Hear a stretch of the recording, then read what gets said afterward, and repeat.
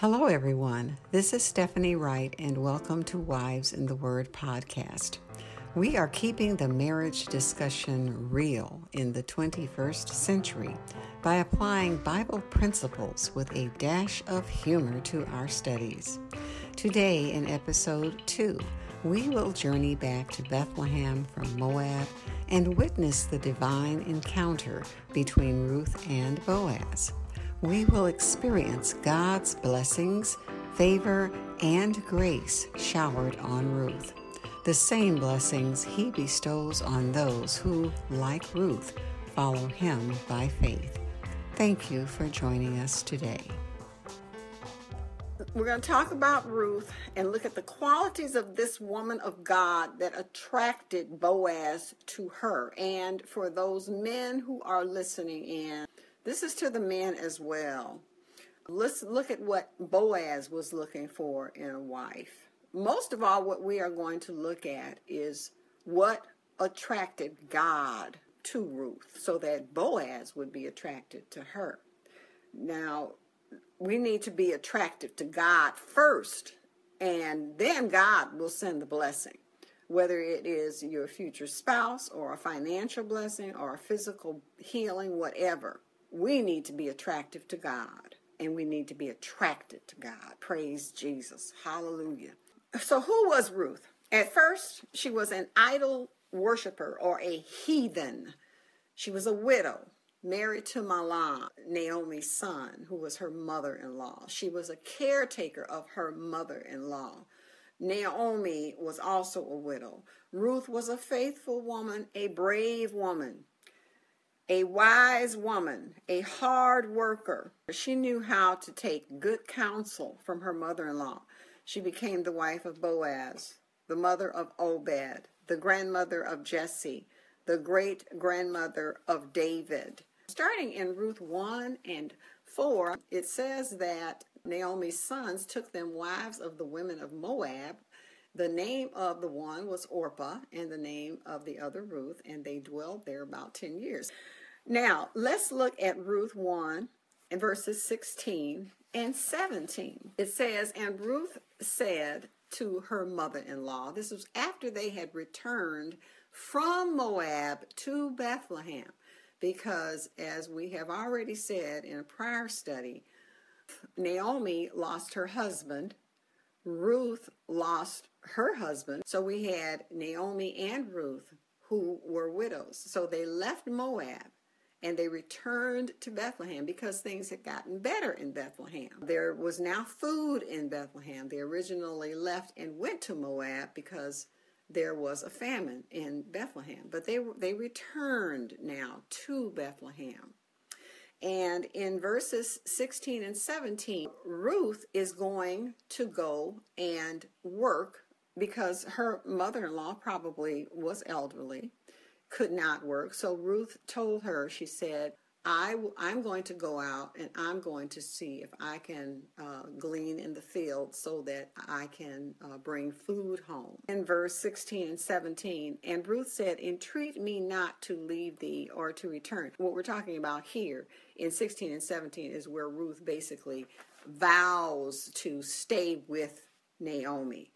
She's going to be with Naomi. Naomi's God would be her God. It was at that point that Ruth, before they left, actually left Moab, that Ruth said, "I'm not staying here in this heathen country. I'm coming with you." So that's what I'm talking about when I say she had wisdom. So when you're going to be a wife, even though she was a widow now, she had wisdom. She saw the God in Naomi, and she wanted to be with this woman. And so in verse 19, they returned to Bethlehem. She left the country that she lived in, which was Moab, and she was returning to Bethlehem. And the people in Bethlehem did not like Moabites. So this woman was going from one country to another country where she knew she would be hated. They hated her people. But she saw something in her mother-in-law. She saw God in her mother-in-law. And at that point, I believe that Ruth was no longer a heathen. She had accepted her mother-in-law's God. So at that point, she has become a God woman. But as you will see, as we continue on, just because God changes you, people always don't want to necessarily accept you because you have changed. But if God sees it, don't worry about what other people see or what other people say. Be a God woman, and God is going to recognize that in you. So in verse 22 in chapter 1, this is significant because it says that Naomi returned, and Ruth the Moabitess, her daughter-in-law, with her, which returned out of the country of Moab, and they came to Bethlehem in the beginning of the barley harvest. So this is important that they went at that time because the timing is just right for Ruth and Boaz to meet. And in chapter 2, verse 1, it says, and Naomi had a kinsman of her husband's, a mighty man of wealth of the family of Elimelech, and his name was Boaz. So here we're introduced to Boaz as being a wealthy man. So it is not luck, but it is as God would have it. It's nice that Naomi was a relative of Boaz, a very rich man, but that was all in God's plan, and it was not luck. And when God has our blessings, our miracles, it is favor, not luck. It is blessing, not luck. It is grace. Like Ruth said, she said she was going out into the fields to find grace. When Boaz comes along, when that wife comes along, it is not luck. When that husband comes along, it is not luck. It will be God's plan for you. When God favors you, it is not luck. We use that word not intending to use it many times, but it's kind of a habit. But it's not luck. We don't talk about luck. We don't believe in luck. We know that God has control of everything in our lives. And God will have control over who that spouse will be. God will have control over who that Boaz is going to be in your life, over who that wife will be. God has control, if you are married, over what is going to happen in the next 18 months or the next 10 years in your life. God has control over that. If you have decided you don't want to be a wife, you're still married to Jesus. God has control over what is going on in your life. It's not luck. It is not luck. It is divine providence that we talk about. Moving on to Ruth chapter 2, verse 2. And Ruth the Moabitess said unto Naomi, let me now go to the field and glean ears of corn after him in whose sight I shall find grace. And she said unto her, go, my daughter. So Ruth was speaking prophetically. Ruth was full of hope. Ruth went to work expecting something good. Something profitable was going to happen for her. So, as I had said earlier, she was going to go to work to get some food, to work for her and her mother-in-law. How do you approach your day? Do you expect something good to happen? Do you speak prophetically over yourself at the beginning of the day? Are you speaking prophetically over yourself as far as the spouse that you are hoping God brings to you? Are you speaking prophetically as far as what God has promised in your life? Or are you allowing the devil, that snake, to try to steal, and I say try because he won't, try to steal the promises out of your heart, no matter what it is? No matter how great or how small the promise is, God is going to fulfill it if you have your trust in him. So be like Ruth and speak prophetically over your life at the beginning of every day. Say who you are in Christ and walk like it all day. In Ruth, it still refers to her as the Moabitess. The people are still identifying her as really as a heathen. But Ruth was a changed woman. So again, I'm going to say, know who you are in Christ and don't let people tell you who you are. You know who you are in Christ and you walk like it. God provides the riches that we need. God provides what we need. He can send a rich relative if necessary. But if he doesn't send a rich relative, just remember, God is your provider. He is your Jehovah Jireh. He will provide you with everything that you need. Amen. So in verse 3, it says, and she went and came and gleaned in the fields.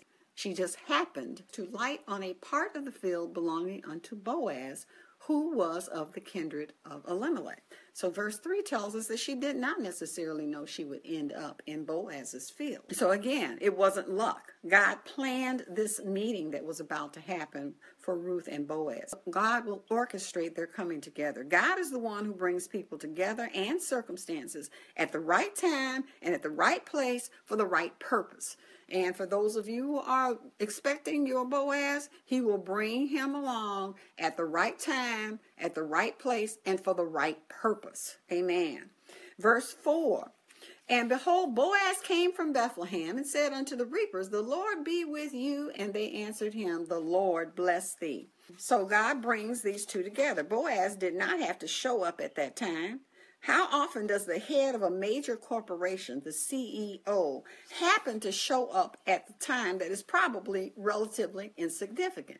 But again, this is God's grace, God's favor. God's timing is perfect. We have to trust God for his timing. We don't want to always think. We want God to do things like right now. But God's timing is perfect. And when we least expect it, God will show up. Now let's look at verse 5 and 6 in Ruth. Then said Boaz unto his servant that was set over the reapers, whose damsel is this? Who is this woman I'm seeing over here?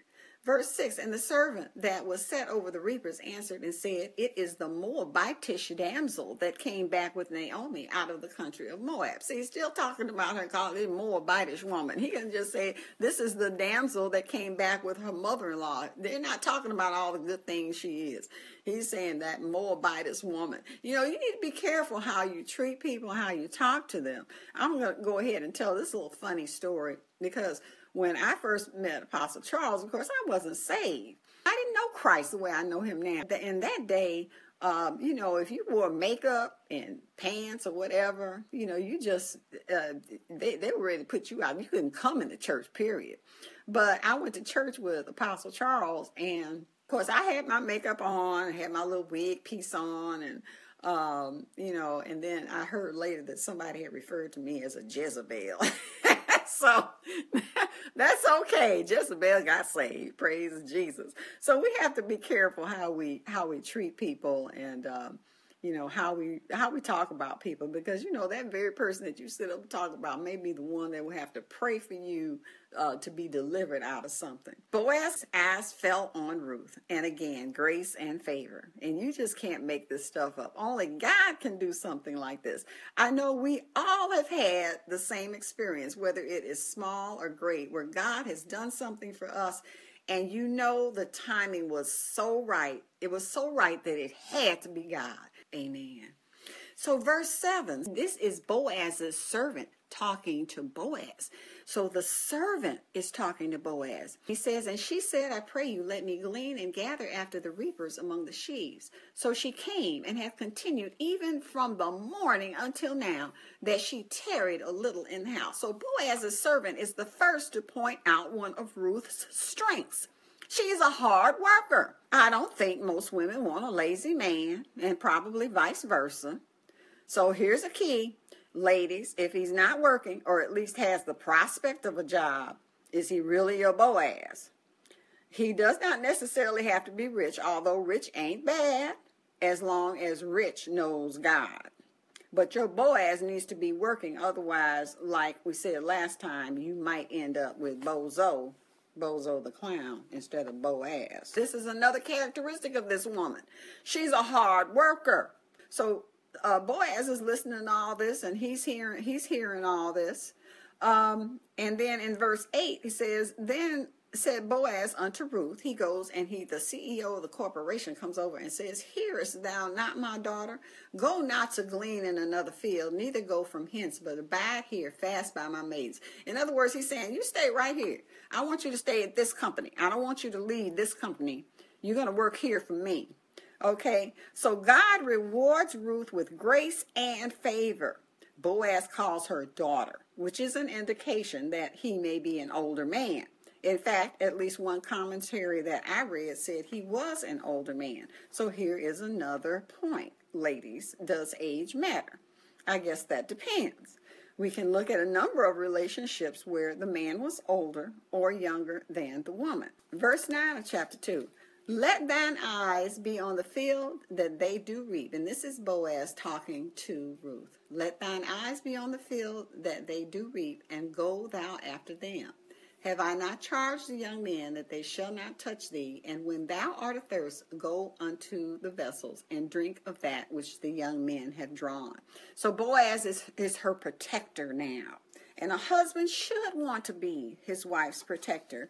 And possibly, you never know, the roles can be reversed, that the wife may have to be the protector. Because I shared with you how Apostle Charles had gotten sick because of a recurring war injury. And I did not want to be a nurse at home, but I really had no choice because he did not want a nurse coming to the house changing his dressings. So I had to do that, and I am not called to be a nurse. I'm here to tell you I'm not. Everybody got that calling, but that's not mine. But I did that for him because that's what he wanted. This is my point.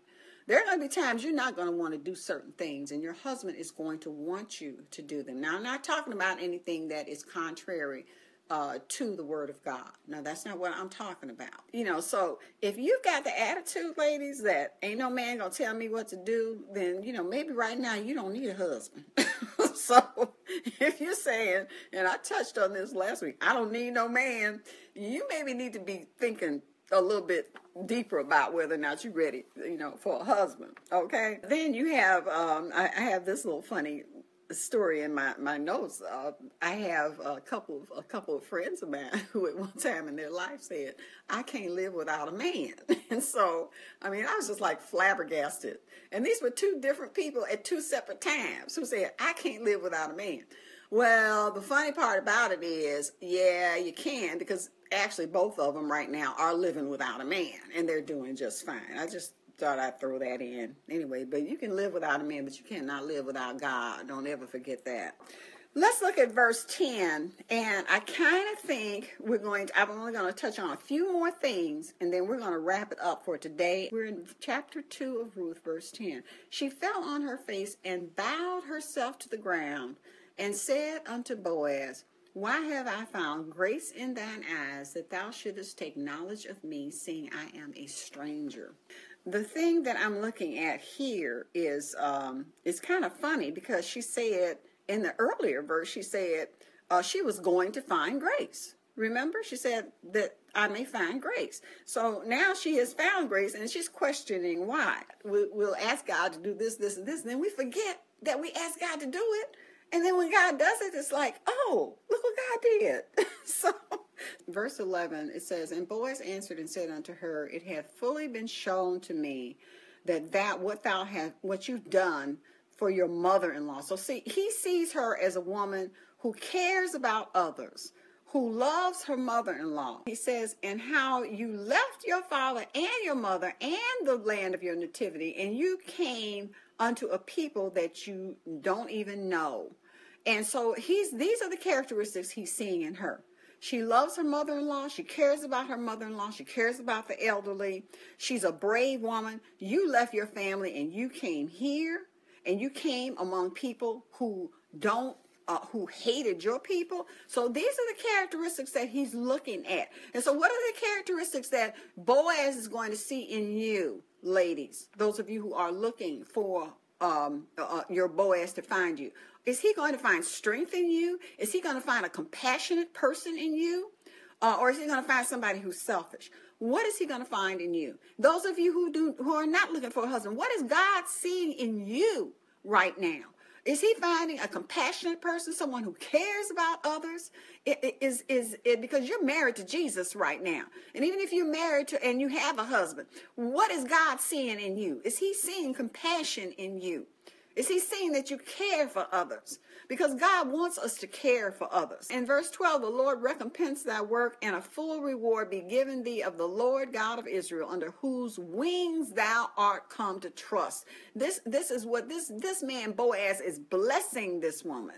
He is just speaking words of blessing upon her. As you continue on reading in chapter 2, we find that Boaz is making sure that Ruth has plenty of food to take back with her when she returns to her mother-in-law. As you read and study in this particular chapter, you will find that this was a common thing that happened in that day. And so Ruth was a sojourner. In other words, she was a woman from a foreign land, and it was acceptable that people that came from a foreign land were allowed to come in and glean in the field. It's in Leviticus 19 and Deuteronomy chapter 24. So Leviticus 19 and Deuteronomy 24, it talks about the harvest. When you reap your harvest in your field and forget a sheaf in the field, you shall not go back and get it. It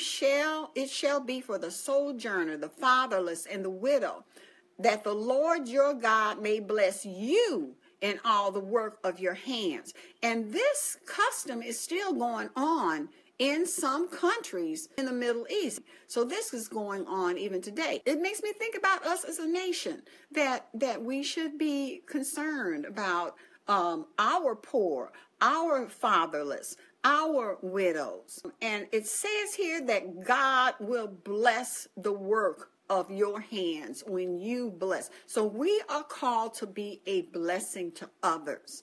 When we bless others, God blesses us. And when you have a heart for others, which definitely Ruth had, she had a heart of giving, a heart of loving, a heart of caring for her mother-in-law, and even in the face of being hated. Now, you know there were women in that field that didn't like her, okay?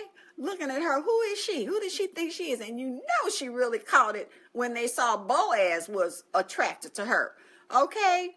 But, you know, what's in your heart? What is your Boaz going to find in you when he finds you? Is he going to find someone who is compassionate, who is caring, who is loving? Or is he going to find somebody who's selfish, who doesn't care about others? You know, look at your character. What kind of wife do you want to be? Look at your character. What kind of God woman do you want to be? What does God, most of all, what does God see in you? Let God see in you what he wants to see in you. A person who is loving and caring and concerned, who cares for others, who prays. That is what is most important, and the blessings will come. So I hope you all have been blessed today. Thank you for being with us today on Wives in the Word.